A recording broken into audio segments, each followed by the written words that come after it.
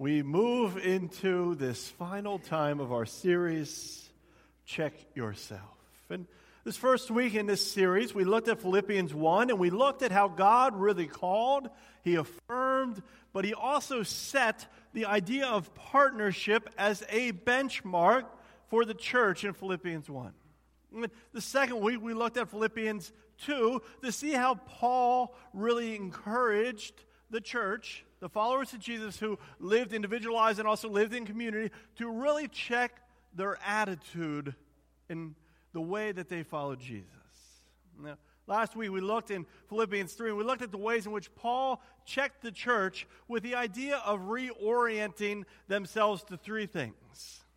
The miraculous power of Jesus, right? That they know the dumas, the power of the kingdom.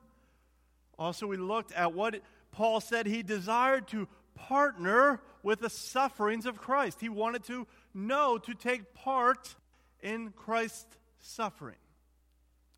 And then we looked at the third thing that Paul tells the church in Philippi. That even though you're living in Rome, the most important thing is that you see that your commonwealth, your colony, is heaven. And that the most important thing to your focus is the citizenship of heaven. This series, Check Yourself, has been our 4-week Sunday morning series through Philippians to encourage us to check ourselves, to make sure that we are actually really postured in love, in knowledge, in depth, and in also our gospel fluency. Paul is writing this letter to some followers of Jesus in Philippi, a small, struggling congregation, and he writes to them and he gives them many benchmarks and checks for us to be better postured as individuals and as a church community because they have done this journey well. And he wants to affirm them and call those things out in them. Now, most of you know a few weeks ago, I used my vacation to go down to focus on some solace, some study, and some solitude in one of my favorite places to rest, relax, and reflect. And as I drove into Ocean City, Maryland, for the first 2 days, it poured. It stormed. And by the way, that does not interrupt a good beach trip for me. Maybe even more enjoy. Watch the power and the fury of nature around us. The sea was violently angry, and the swelling waves with whitecaps continued to rush the shore. And it quickly took over the disappearing shoreline. In fact, the jetty, that rock formation where the kind of metal structure is on, that usually stands proud and very tall above the waterline. But during the first 2 days, it seemed to be a disappearing relic under the waves as they rushed the shore. Now, after spending 2 days just watching the storm swell and the waves crash and take their revenge on the resort town, I walked into one of my favorite museums, the Ocean City Life-Saving Museum. It sits on the end of the boardwalk on the inlet side of Ocean City, and it seemed to only be fitting to go into this museum on a day in which storms were wreaking havoc, because this museum tells the story of not only Ocean City's history, but the stories of the shipwrecks and the storms that have pounded this barrier island for years. The eastern shoreline was once littered with life-saving stations. They were about 5 to 10 miles apart. They were kind of before there was lifeguards and Coast Guard, and there were people called surfmen that worked there. They would live in these stations. They would walk the beaches day and night, and they would kind of have this protocol or this practice of putting brass batons and brass chains out, and then the next person would catch it, collect it, the next person would put it out, and they would exchange these on their patrols as proof that they had been out in a storm, that they were looking for people who were shipwrecked or in a storm. Their job was to rescue ships in storms and shipwrecks, but it was also to warn ships of dangers, of sandbars, of storms, of riptides. And they would try at all costs to use flares and fires and yelling to stop shipwrecks from ever happening in the first place. The story of these early surfmen are now etched into this museum, and they hang on the walls, and they were reminders of the work of these guys. And one of those most famous shipwrecks happened actually over 211 years ago with the San Ignacio de Loyola. A surfman reflects, as a surfman, part of my job is to walk the beach at night. I'm always looking for a ship in trouble. The night is so cold and dark. The winds are so strong out of the east, and the tides are running high. The blowing sand cuts me as if it's glass. San Ignacio de Loyola makes a signal of distress, and I answer at once.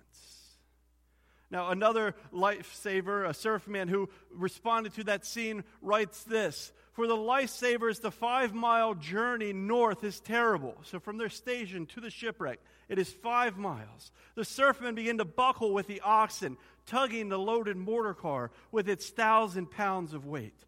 And they drag this clogged, torn, and flooded beach. It's several hours before they even arrive at the wreck scene. And the lifesavers are exhausted, but their work has just really begun.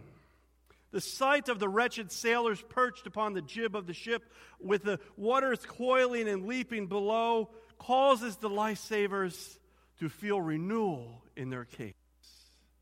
Here the surfmen were exhausted. They had just been up all night. They've pushed themselves through the storm, carrying all of their resources, their rescue things. The snow is deep, and the wind is cutting them like glass. It's pushing against them at every step of the way.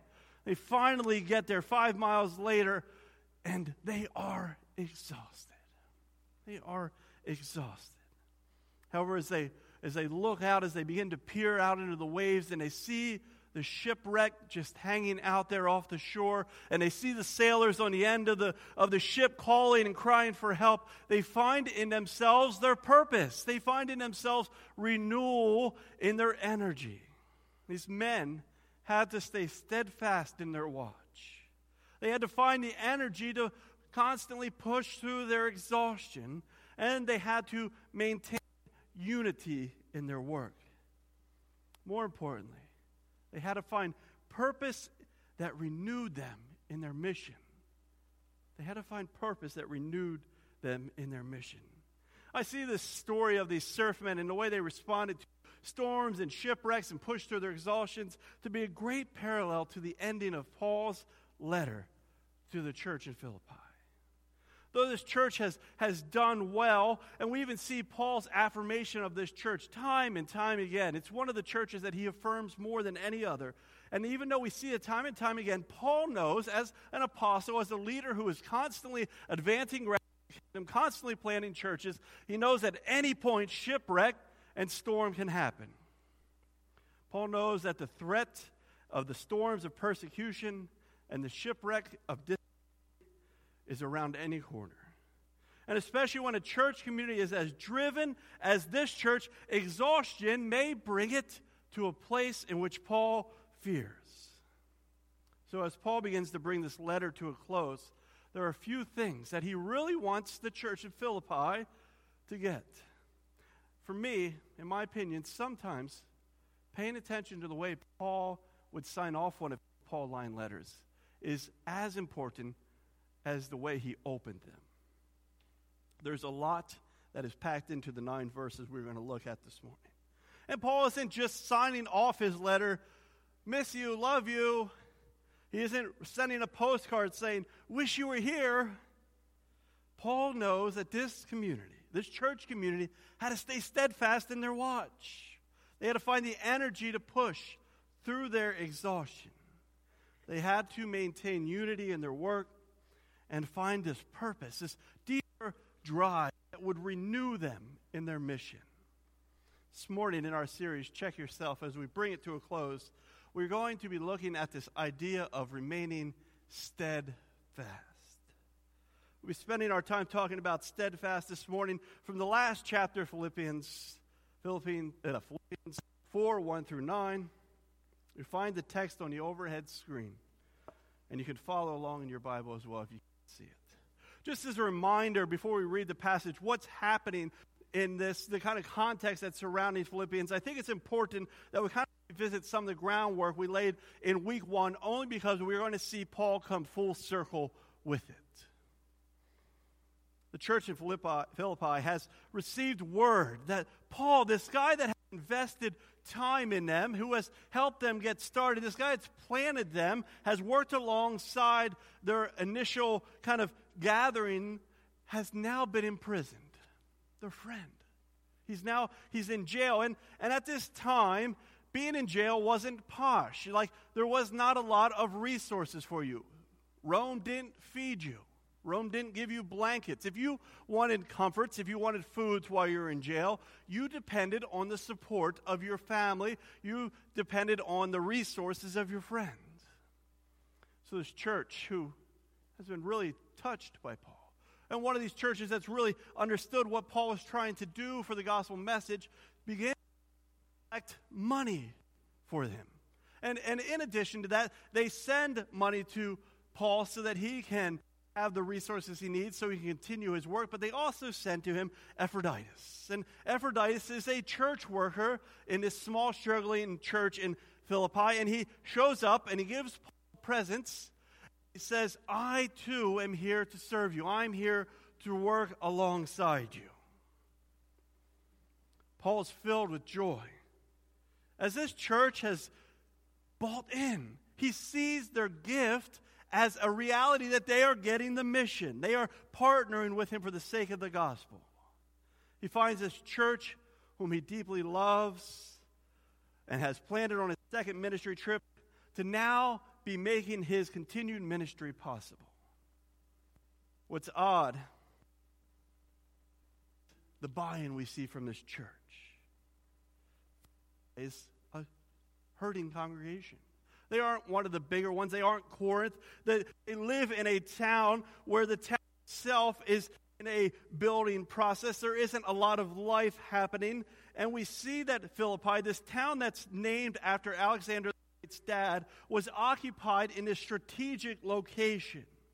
It would become a stop on Rome's greatest road that would run from Asia all the way to Europe. And this town of Philippi was not Rome proper, but every step of the way they wanted to be Rome proper. They were the little brother of Rome. They loved the way Rome looked. They loved the way Rome thought. They loved the way that Rome talked about philosophy.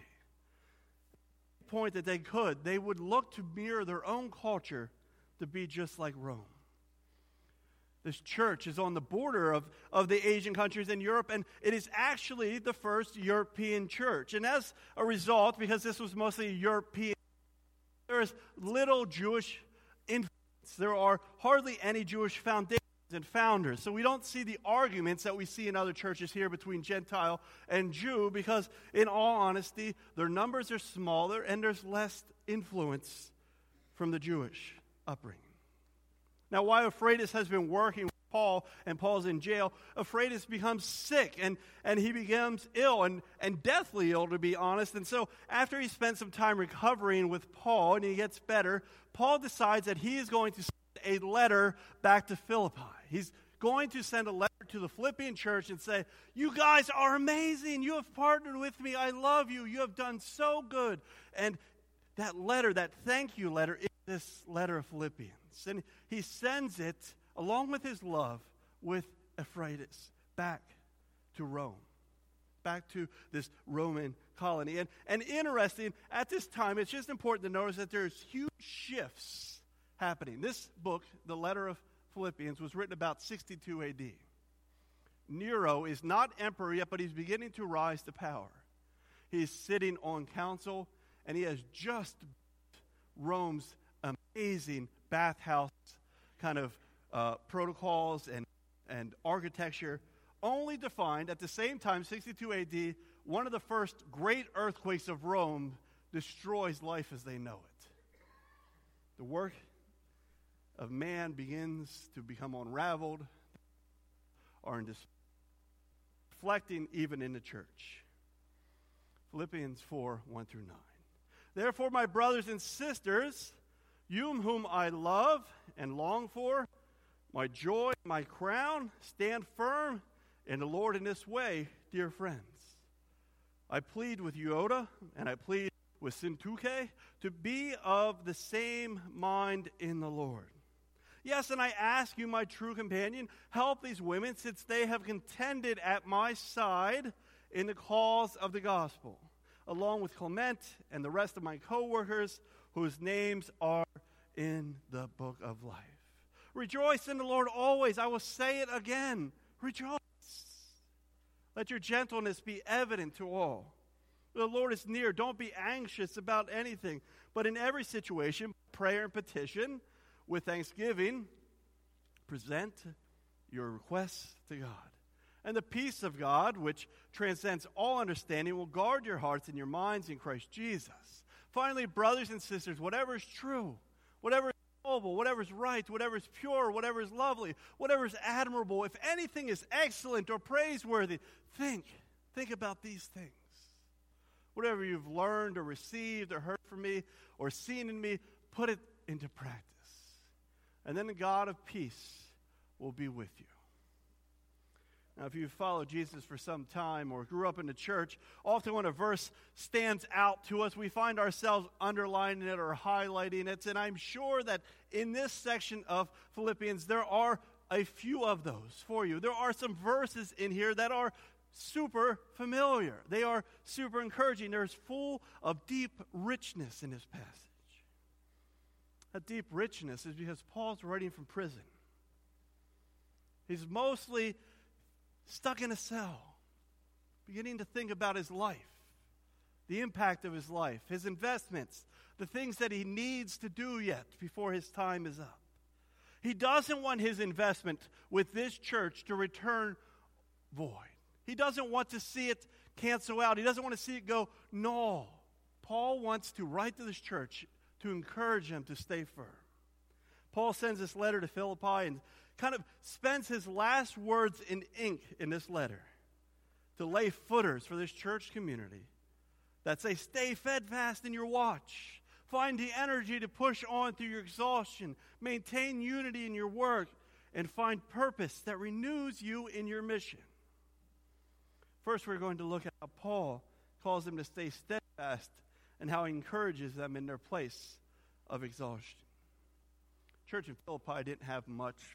The road to Rome, the great road, was being built, but there wasn't a lot of business happening yet in Philippi. They weren't a rich congregation, but they did what they could to support Paul, and they were constantly on the forefront. They watched Paul as an apostle, and they were constantly trying to gain new ground for the kingdom, and they were reaching a point of exhaustion. As Rome continued to grow up in this small colony, the culture of Rome, they found themselves oppressed. They looked outside and realized that they were much different than the culture of Rome around them. So we see that Paul creatively implements a culture of honor and encouragement as a benchmark for the church by first modeling it for the church in Philippi. Throughout this series, we've seen how they have really grabbed a hold of the gospel. They've really grabbed a hold of its mission in their neighborhood and in the world. Time and time again, we see Paul's affirmation of their work. Time and time again, we also see that Paul invested years of effort into planning and discipling this church in Philippi. Now he stands back in jail, reflecting on what's happening, and he beams like a parent looking at his child. He is proud to see them standing on their own and doing well. And so Paul takes this opportunity to speak life and energy over them and in this season of exhaustion and trial. So we see even in his closing of this letter, Paul finds a way to honor them and encourage them with the hope of setting an example for them.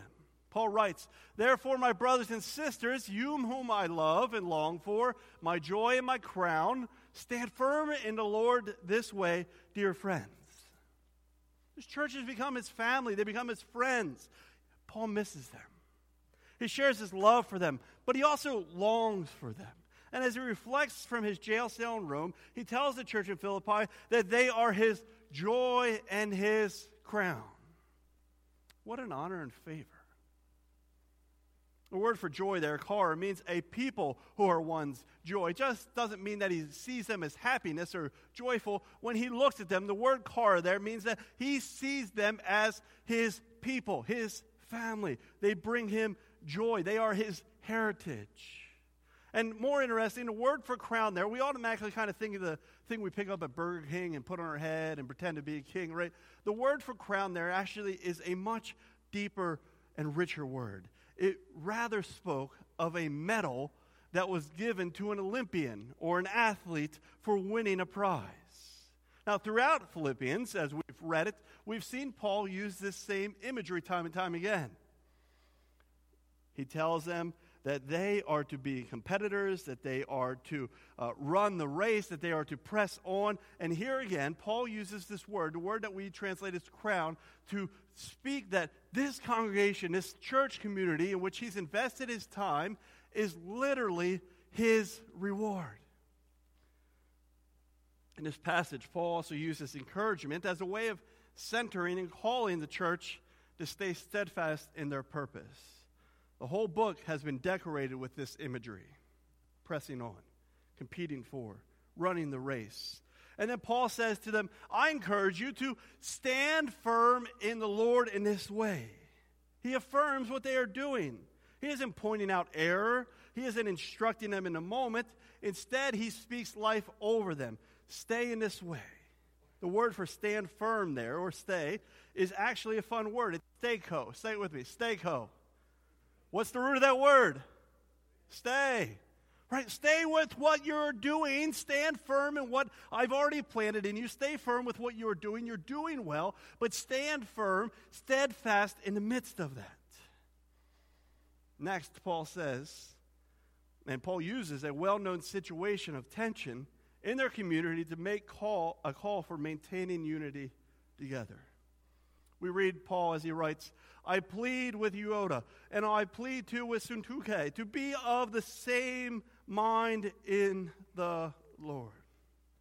N.T. Wright reflects on this passage. Two women in Philippi, Euodia and Syntyche, have had a falling out. And it's appealing publicly for them to come to an agreement.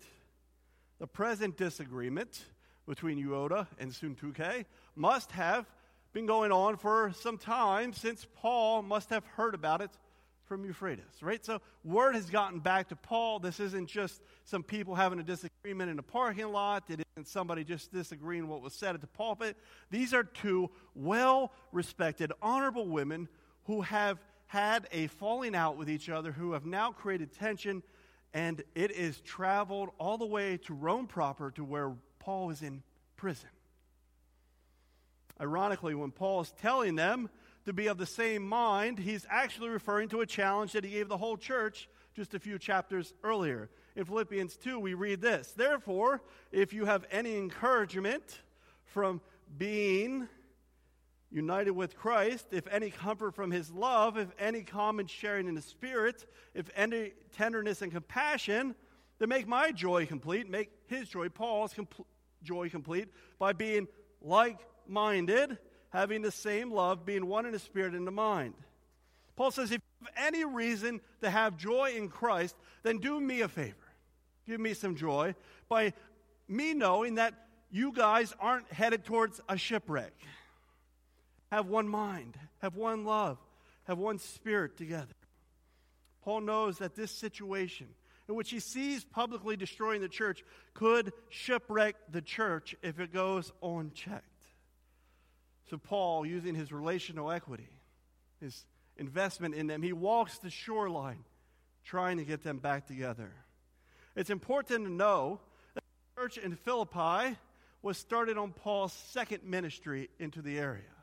And it was formed by a group of praying women. And we read about that in Acts 16. Most likely, these two women were honorable leaders that had been there since the beginning. We read in Acts 16, from where we traveled to Philippi, and this is Luke writing about him and Paul's journey, a Roman colony, we stayed there. Even Luke points out, hey guys, you need to understand Philippi is Roman all the way. We stayed there for several days. On Sabbath, we went outside to the city gate to the river. We sat down and began to speak to the women who had gathered there. One of them who was listening was a woman named Lydia. She was a worshiper of God, and the Lord opened her heart to respond to Paul's message. When she and the members of her household were baptized, she invited us into her home. The church in Philippi is actually planted and first gathered by praying women who gathered with Lydia. And they are responding to the gospel message. And by all accounts, this church is even led and gathered by women for its first few years. Ironically, despite if they were pastors or not, if you would look at the way Paul released women in his time, it was still much more affirming and free than what Rome itself had given women, right? Unless you were in the colony of Sparta, women in Rome were not allowed to own property. But guess what? Paul allowed women to own property. We might look at Paul's words about pastoring and kind of wrestle through that interpretation, but regardless, Paul allowed women to have position. He gave them titles, deaconesses. In pagan churches at the time, Rome wasn't allowing women to lead in any matter. These women have brought about the church in Philippi, and Paul did not want this to now be their demise. Paul says, rather, yes, I ask you, my true companion. So this letter would have been read in public. Maybe even Euphrates himself would have stood in front of the church as they were gathered and read it. He says, yes, I ask you, my true companion, to help these women since they have contended at my side for the cause of the gospel. Now, who's Paul's true companion? Most likely it's Euphrates. It's this guy that's been serving him that is now carrying this letter back, and he's now being encouraged to help. And the word for help there actually means assist these women. Paul goes on to say that these women have contended at his side. They have wrestled, the word means, in community with him. They've elbow greased. They rolled up their sleeves and worked alongside equal to Paul. The idea in the original text implies that they wrestled with him in work for the sake of the gospel. These women have brought about the church at Philippi, and they were not to be ignored or pushed out in their disagreement. Rather, Euphrates, this other respected church leader, is told to serve them. And in doing so, Paul sets up a healthy view of partnering with their leadership, even when they differ on the importance, and he also sets up, the importance of still serving each other with honor in their differences. And lastly, then, Paul gives them the benchmarks or the rhythms of purpose that will renew them in mission and their spiritual focus despite their exhaustion in the storms. Paul moves on from problem to purpose. Paul intends to leave them with the foundations and the benchmarks for the spiritual journey of the church and their lives as individuals. Foundations that will weather storms, survive shipwrecks, and prevent them even in the first place. Paul writes, rejoice in the Lord always, right? Then he says, finally, brothers and sisters, whatever's true, whatever's knowable. Then he ends with this, whatever you have learned or received from me, whatever you've seen me do, whatever you've seen me put into practice, do those things, and trust me, you'll be fine. There are key pieces that we need to analyze in this last few verses from Paul. These renewing rhythms that Paul gives them to find purpose in their mission. And the first one is this idea of praise.